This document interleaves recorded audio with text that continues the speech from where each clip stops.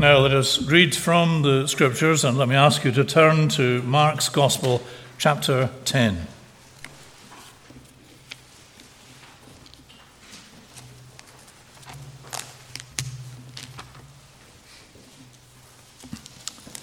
The Gospel of Mark, chapter 10, and we'll read from verse 35 to the end of the chapter.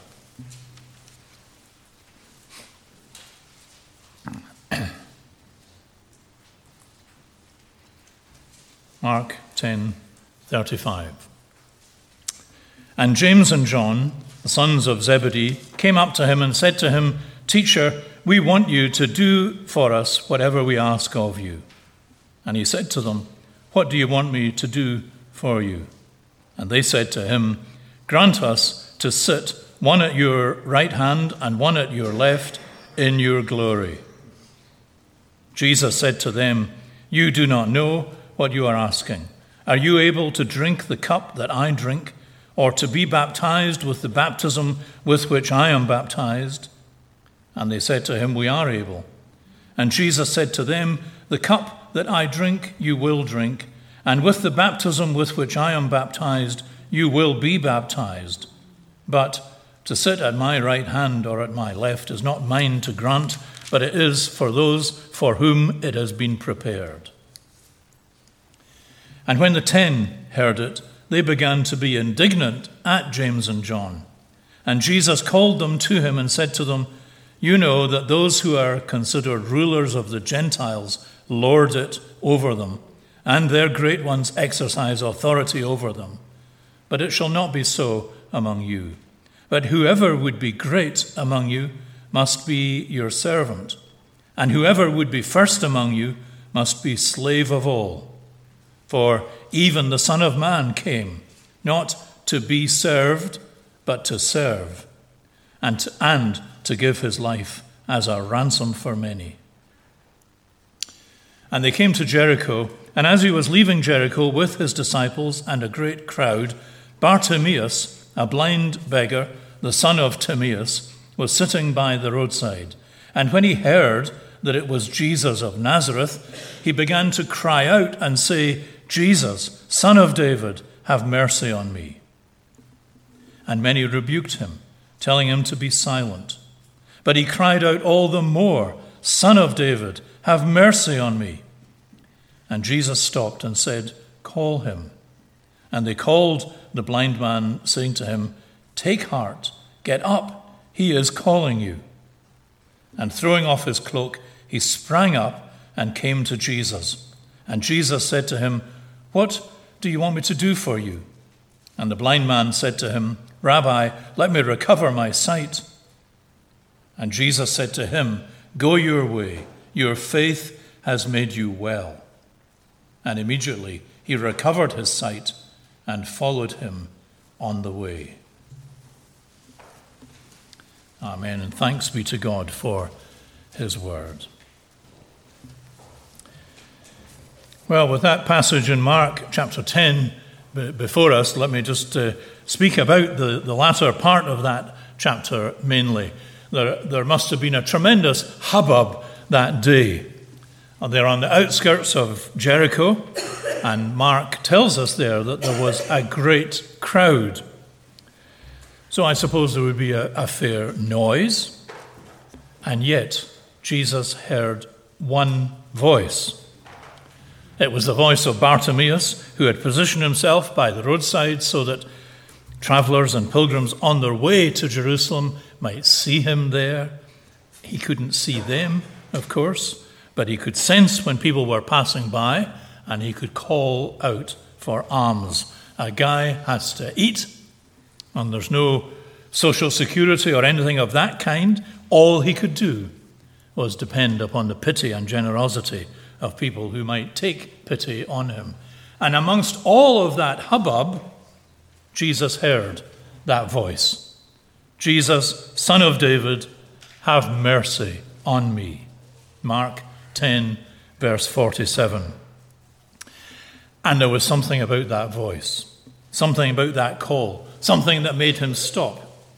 So much noise going on, And there may have been much chatter, I suppose, as well, maybe even much argument and discussion about what Jesus was up to and where all this was heading.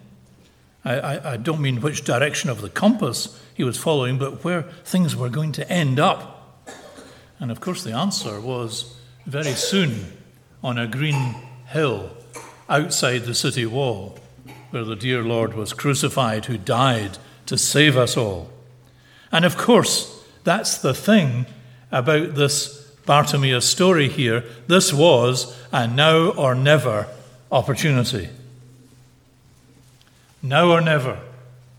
He started off possibly knowing not a great deal about Jesus, but by the end of the chapter, there he is, he followed him on the way, which is a contrast, by the way, with the character that I want to speak about in the evening, who started off knowing about Christ and the gospel, and yet who fell away, and he was going in the wrong direction altogether. Now, I guess we could all think of crucial moments in life which have affected everything since. If a different course had been chosen then, everything would have been different. You know, the kind of moment, although sometimes it's only in retrospect that you see it. I remember once in Macduff, where I had ministered for many years, I referred to the opportunity that I had after Divinity College to take a further year's study in Princeton. And I remember saying that if I hadn't made that decision, then the timing of everything would have been different, and I might have been the minister of some other church and parish, although I was quick to hasten on after saying that before anybody else might make any further comment on that. But it happens all the time. Important moments when at the time you maybe don't even realize how crucial it is, but the decision made then affects everything after. Shakespeare, of course, had a word about it, as he had about most things. There is a tide. You know the lines? There is a tide in the affairs of men, which, taken at the flood, leads on to fortune. Omitted, all the voyage of life is bound in shallows and in miseries. And you can maybe think back on times like that when decisions that you made were really crucial. If I hadn't done such and such, then my whole life would have been different. Either in the sense of being thankful that you did something which had a good effect, or perhaps with regret over something that has cast a shadow over life ever since. There was one old man who was celebrating his 100th birthday, and he was asked about the secret of his long life, and he said, well, it was really all down to what he ate and drank. And the questioner said, is that all? And he said, well, that and cancelling my voyage on the Titanic. So much can hinge on one decision. And it's true in all sorts of areas of life. In the big things, you put in an offer for that house and not that house. You made a date with that person and not another person. Or seemingly littler things, but nowhere bigger than this. And your response to the gospel of Jesus Christ. The Bible tells us that is, of course, the most important thing of all. And the thing is, you never know when a moment may be a now or never moment. If Bartimaeus had missed that opportunity, or if he had listened to the voices of all those who told him to, quieten down and stop making a fuss, then his chance would have been gone forever. And no one knows when that may be. Of course, the Bible tells us God is patient. His door is ever open. He will always receive those who come sincerely to him. But we never know when that all-important, never-to-be-repeated moment may be. And for many, it may be, as in that quote, that if the tide is taken at its flood, well, it leads on to, not to fortune, but to blessing, to salvation. And omitted, all the rest of life is bound in shallows and in miseries. And of course, the wonderful thing is, isn't it, as we gather here in church Sunday by Sunday, the wonderful thing is that the preaching and hearing of the gospel is something that as we hear it, as we hear the call to receive it, is something that brings that moment before people all the time. And I think I referred once before here to one of my professors in college when I was a student, who encouraged preachers to always remember, and this is the way he put it, this day may be crucial, this service decisive for someone now ripe for the vision of Jesus. Realize that although your congregation may be small, every soul is infinitely precious. Never forget that Christ himself, according to his promise, is in the midst, making the plainest and most ordinary church building into the house of God and the gate of heaven. Hear his voice saying, this day is the scripture fulfilled in your ears. This day salvation is come to this house. That is the wonderful thing about every time we gather in the worship of God and around his word. Let's think about Bartimaeus then and his now or never opportunity. And the first thing that I would say from the story is Jesus had time for Bartimaeus. Isn't it wonderful that he stopped? Isn't it wonderful that amid all that hubbub and noise, he heard this call for help? And isn't it wonderful that we are assured that Jesus always hears those who call out to him? We might put it this way, if you'll excuse me being a little bit whimsical for a moment or two, but I was reflecting on, these modern means of communication and how I guess everybody here has had the experience of phoning up some company and instead of a human answering the phone, you get an automated voice that tells you which button to press. I mean, isn't modern technology wonderful? Well, just suppose, and this is my ridiculous thought for a moment, just suppose that God had installed such a system, and when you put up a prayer, you got an answer that said, thank you for calling. Please select one of the following options. For requests, press 1. For thanksgiving, press 2. For complaints, press 3. For all other inquiries, press 4. What if you heard a voice that said, all our other angels are busy just now, but all prayers are important to us, and they will be answered in the order they were received. Please listen to this heavenly music while you wait. Your call is important to us. Well, that's just a lot of whimsical nonsense, of course. But no, the thing is, the Bible assures us that God has time for all who come to him. Be it a blind Bartimaeus by the roadside outside Jericho, be it a woman by the well, or the other woman with the medical complaint who would just come up and just touch the hem of his garment in the crowd, or be it a tax collector in the same city of Jericho who was curious enough to climb a tree to get a good view of Jesus passing by. And we are taught that the same applies even now. In these days when Jesus is not physically present with us, that he will hear the prayers of those who turn and call upon him. In fact, the Bible urges us to do just that, doesn't it? You know the text, Isaiah 55 says, seek the Lord while he may be found, call upon him while he is near.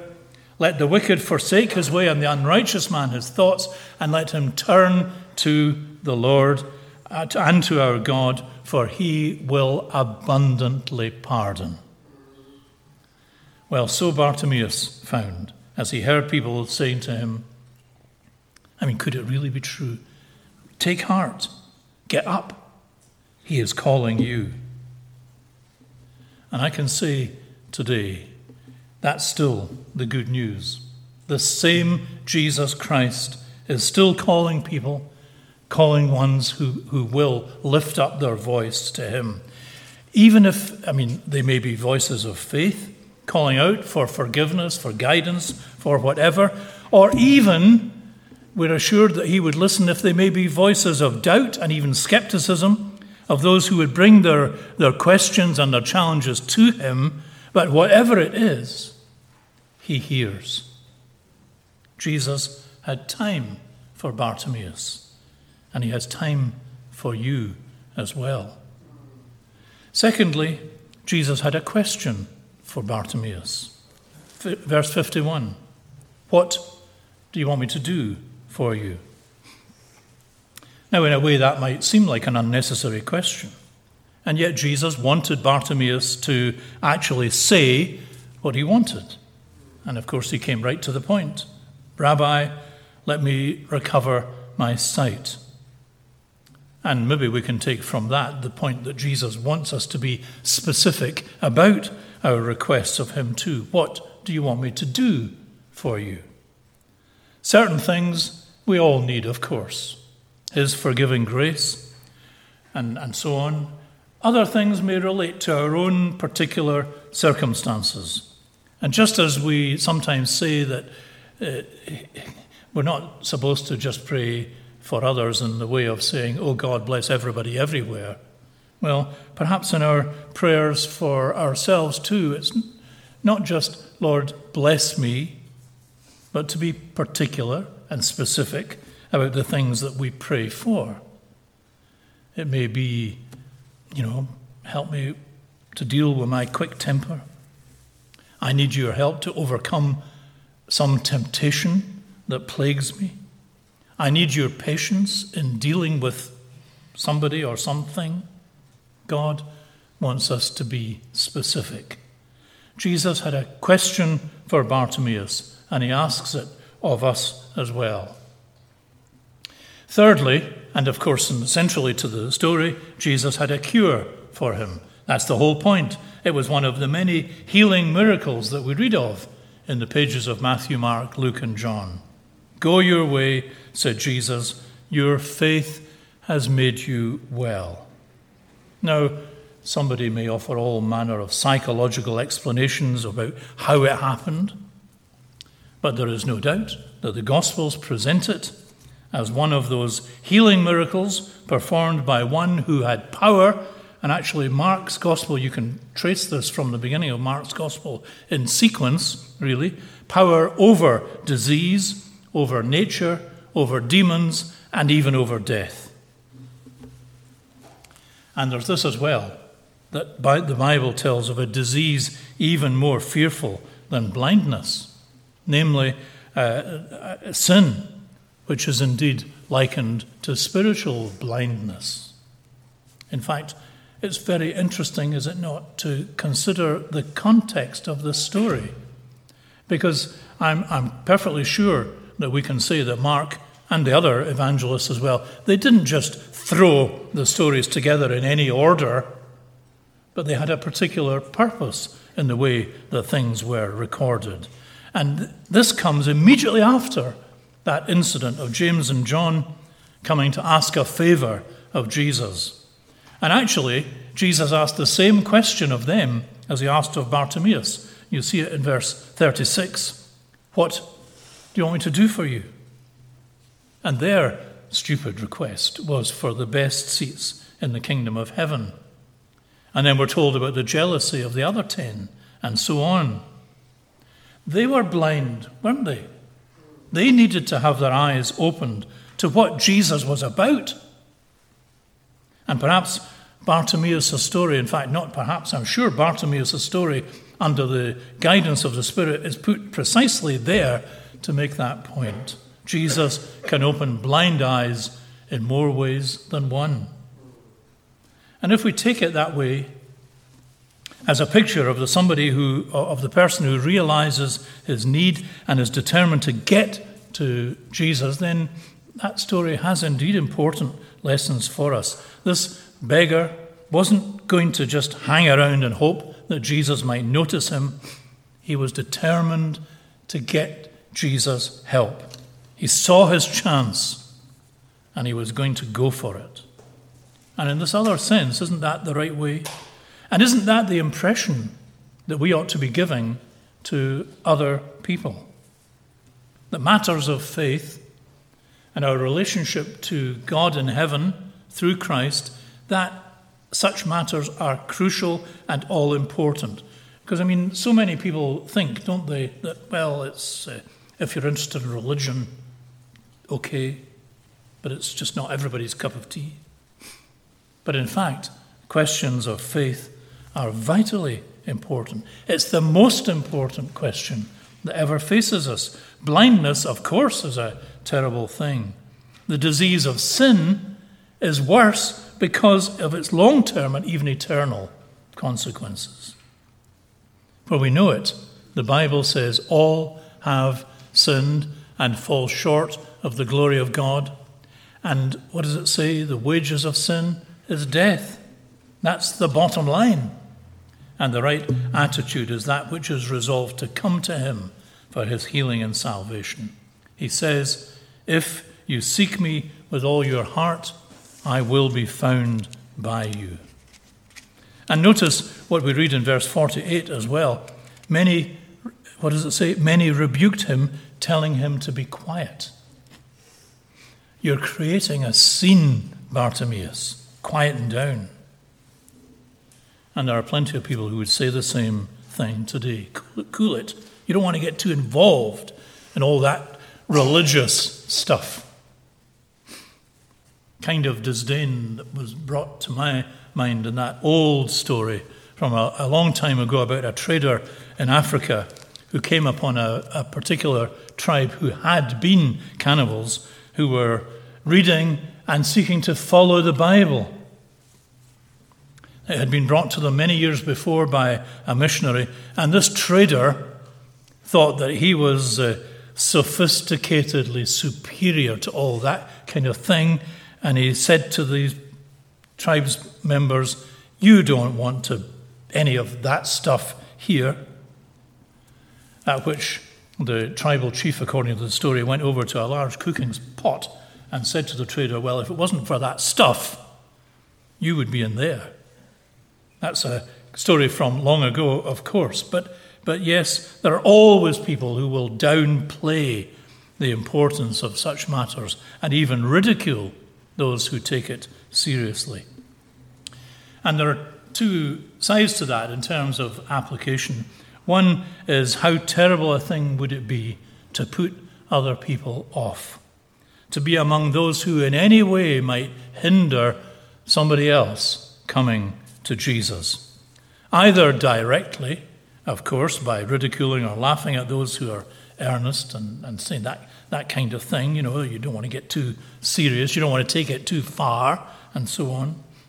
Or more searchingly, perhaps, by living an inconsistent life in which our Sunday profession bears little relation to our daily life, so that others would be put off by that differential. You know what Jesus said about that. If anyone is a cause of stumbling to one of these little ones, it would be better to be cast into the sea with a millstone round his neck. That was a very serious warning about the dreadful thing it is to put somebody else off, to put stumbling blocks in the way of anyone else. And there is nothing that would put others off so much as the inconsistent lives of people who profess to be Christians, but their lives tell a different story. Now, I know what we would say. We would say to other people, well, it's not the lives of Christians that you should respond to, it's Jesus himself. I know that. That's true, isn't it? That's what we would say. Look at him himself, not the imperfect lives of his followers. But it's also true that those who are Christ's have that responsibility toward other people and should be doing their utmost to avoid putting off others. So perhaps we should be asking ourselves from this story, is my life hindering or helping others? Would anyone be put off Christianity by anything that they might see in me or hear from me? And if so, it needs to be put right. And the other thing is the application to those who may be seeking. And the whole story says, don't be put off. Don't listen to the voices of verse 48, the voices that rebuke you and tell you to quieten down.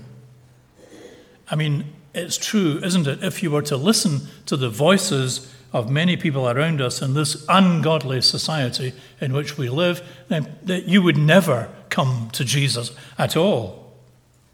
Because the whole ethos of our society today is against serious commitment to Jesus Christ. Maybe okay to have a little bit of religion, but watch out, don't take it too far. You know the kind of thing.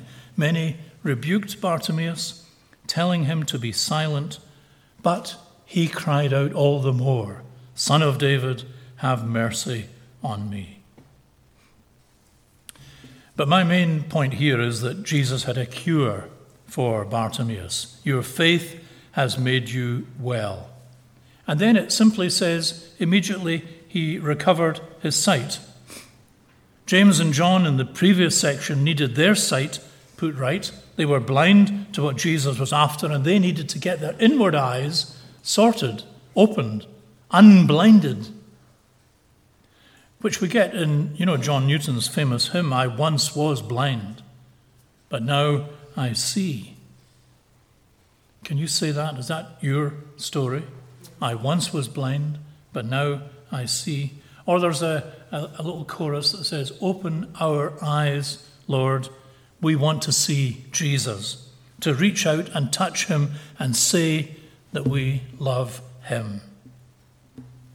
He is the one, the only one, who can open blind eyes. And that's, of course, what is meant by his salvation, to be received by faith, just as he said to Bartimaeus, "Your faith has made you well." And so his great salvation is received by faith. What, not by being good enough? Not by trying harder? Of course not. The Bible's message is that we will never be good enough.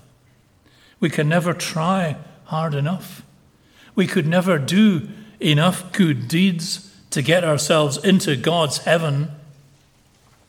And that's a message that is actually offensive to fallen human pride. Because by nature, it's true, isn't it? People like to think that we can build up credit in heaven so that they establish a kind of a right to get in. Listen to this from the famous Scottish preacher Horatius Bonar. He wrote, "The idea which many have of religion is that it is a most necessary and becoming thing, by means of which they hope, in the course of time, to work themselves into God's favour and so obtain forgiveness before they die. But this is man's religion, not God's. It has no resemblance to that in which God delights and which alone he will accept. The chief feature is a direct contradiction to that which the Bible presents to us. It ends with securing forgiveness, whereas God's religion begins with securing it." That's Bonar's point. That worldly religion, if we can call it such, it ends with securing forgiveness if we're good enough. Christianity begins there. And the Bible is insistent that there is no way that anyone will ever work their way into heaven by being good enough. There is only one way, and that's through the perfect man, Jesus Christ. Through what at that point here lay just immediately ahead. You'll see the subheading in the next chapter, the triumphal entry, and we know all about the events that followed on as they were moving towards Calvary, where he would stand in for us under God's wrath against sin and take it in himself to save and redeem his people. There is no other way. And that really is the gospel message that comes from this passage. Have you come to terms with that? Have you, by faith, received this great salvation from his hand? Elsewhere, the Bible says, how shall we escape if we neglect such a great salvation? Just as we might think of it in other terms, if you were suffering from some illness and then you discover that there's a remedy, whether it's surgery or medication or whatever, What kind of folly would it be to ignore that remedy? And if we lift it so much higher, there's that text of Hebrews saying, how shall we escape if we neglect such a great salvation? Interesting word, isn't it? Neglect. That's all that's needed. You don't have to be a rebel. You don't have to be an out-and-out denier of it. You don't have to be fighting against him. Just neglect. That's such a terrible thing that so much can be lost so easily. And it's always possible. Could there be somebody, even in this gathering today, for whom it has been dawning on your heart and soul? Now this really is so. This message of him who, as verse 45 there says, came to give his life as a ransom for many, and who is seeking yet, in terms of that wonderful verse 49, which can be addressed to us as well, take heart. He is calling you today to give up trying to earn salvation and in humble faith receive it. Yes, Jesus had a cure for Bartimaeus, and he has a cure and a salvation for us too. Matthew Henry's comment on verse 50 about throwing off his cloak. He cast away everything that might be in danger of throwing him down or might in any way hinder him in coming to Christ. Those who would come to Jesus must cast away the garment of their own sufficiency, must strip themselves of all conceit of that, and must free themselves from every weight and the sin that, like long garments, doth most easily beset them. Jesus had time for Bartimaeus. He had a question for him. He had a cure for him. And then finally, Jesus had a task for him. Jesus' miracles were never really what you might call throwaway miracles. They carried rather the challenge to continue in the way of faith. I don't mean that he used miracles as a kind of bribery or anything like that, but there was always the challenge to faith. And here we read verse 52, Bartimaeus recovered his sight and followed Jesus on the way. Now, does that mean on the way to Jerusalem? Or was it on the road of discipleship? Maybe the first. I mean, Bartimaeus probably joined in that crowd that were following Jesus along the way towards chapter 11, towards his triumphal entry into Jerusalem and then all the events that lay ahead. But perhaps it means more than that. That from that time he followed Jesus in a deeper sense. Actually, some people have seen in the fact that Bartimaeus here is named, which he isn't in the Gospels of Matthew and Luke, seen in the fact that he is named here an indication that he was known to the Jerusalem church, for which Mark apparently was writing his gospel. Whatever be the case about that, Jesus calls for our discipleship to follow him on the way, on the road. And you'll know that the way was a common description for Christian discipleship in the early days. Jesus had time for Bartimaeus, and he has time for us as well. Jesus had a question for Bartimaeus, and he asks us too what we want of him. Jesus had a cure for Bartimaeus, and he has salvation for all who will put their trust in him. And he had a task for him, as he has a task for you and me too. He calls us to discipleship, to commitment, to obedience. He calls us to follow in his way. If other people tried to put Bartimaeus off calling out for Jesus' help in the first place, it's a certainty that they would have tried to put him off following Jesus as well. Just as there are today people who would hinder others from wholeheartedly following Jesus, and that voice is to be ignored, it is to be rejected. Jesus calls for our allegiance and discipleship and obedience, whatever the world at large may make of it, to be true to him, to be faithful, and to go his way. So, a now or never moment. what a great day. What a great day for Bartimaeus, this now or never moment. If he had missed his chance that day, well, he might have lived a life of regret ever after. If only I had persisted that day, maybe it could have made a difference to my whole life. Well, let's make sure that in days to come we're not left with regrets. If only I had earlier responded to that gospel of the Lord Jesus Christ and heeded his voice and followed his way. There's no time like the present, as we say. Take heart. He is calling you. This is the word of the Lord. Amen. Let us pray.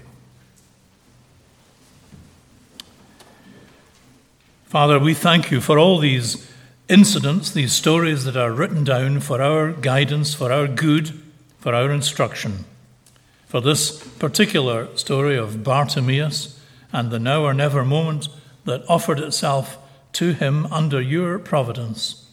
And Lord, we give thanks for all that we see in his responding to the message of the Saviour. And we thank you for that wonderful word that says, take heart, rise up, he is calling you, for the assurance that you have the same concern for people today and the same desire that people would turn, repent of all that is wrong and sinful, and turn in faith to receive this wonderful Lord Jesus Christ as Saviour, Redeemer, and Master. So may it be, O Lord.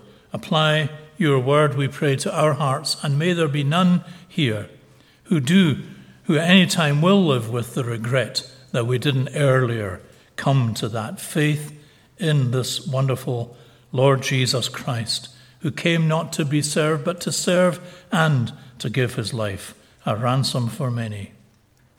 Hear us as we pray, O Lord, in his name. Amen.